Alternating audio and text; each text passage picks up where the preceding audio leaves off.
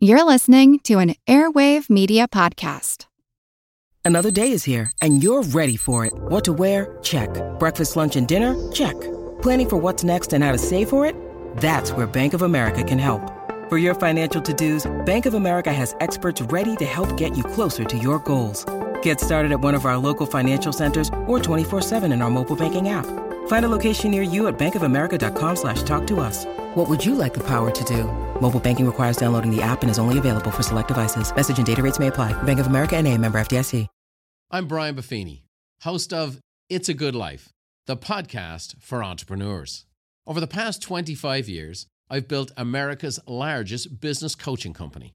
My podcast takes everything I've learned along the way, some great guests I've met over the years, and gives you the tools to grow your business and yourself. Entrepreneurship isn't always an easy life, but with the right guidance, it can be a good one. So tune in to It's a Good Life, the podcast for entrepreneurs. Here's a program from our archives.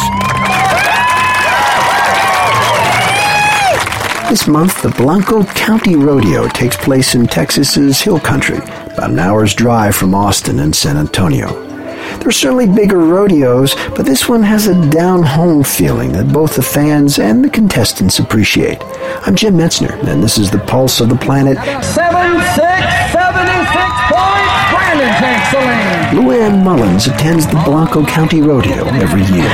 Well, it's to describe this part of the hill country of Texas, it's an agricultural ranching type community. It's rolling hills.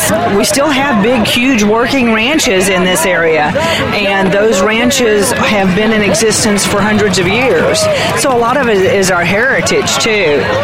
This is the Cowboys' chance to get out here and show their stuff. How about that? Joey Allen. Cynthia Shea is another loyal rodeo fan. This rodeo is really great because it's totally in your face. You know, the horses are throwing dirt in your eyes and the cows are bumping up against the fence, and, you know, you hear bones crunch when these poor guys fall off the horses. I mean, it's just very authentic and genuine, and the people here live here, and they're seeing their friends come and compete, and they're really into it. It's not a gala production. It's just really people competing and the animals and the smells and sights. I think it's great. I don't know that there's many other rodeos like this anymore. Not in Texas.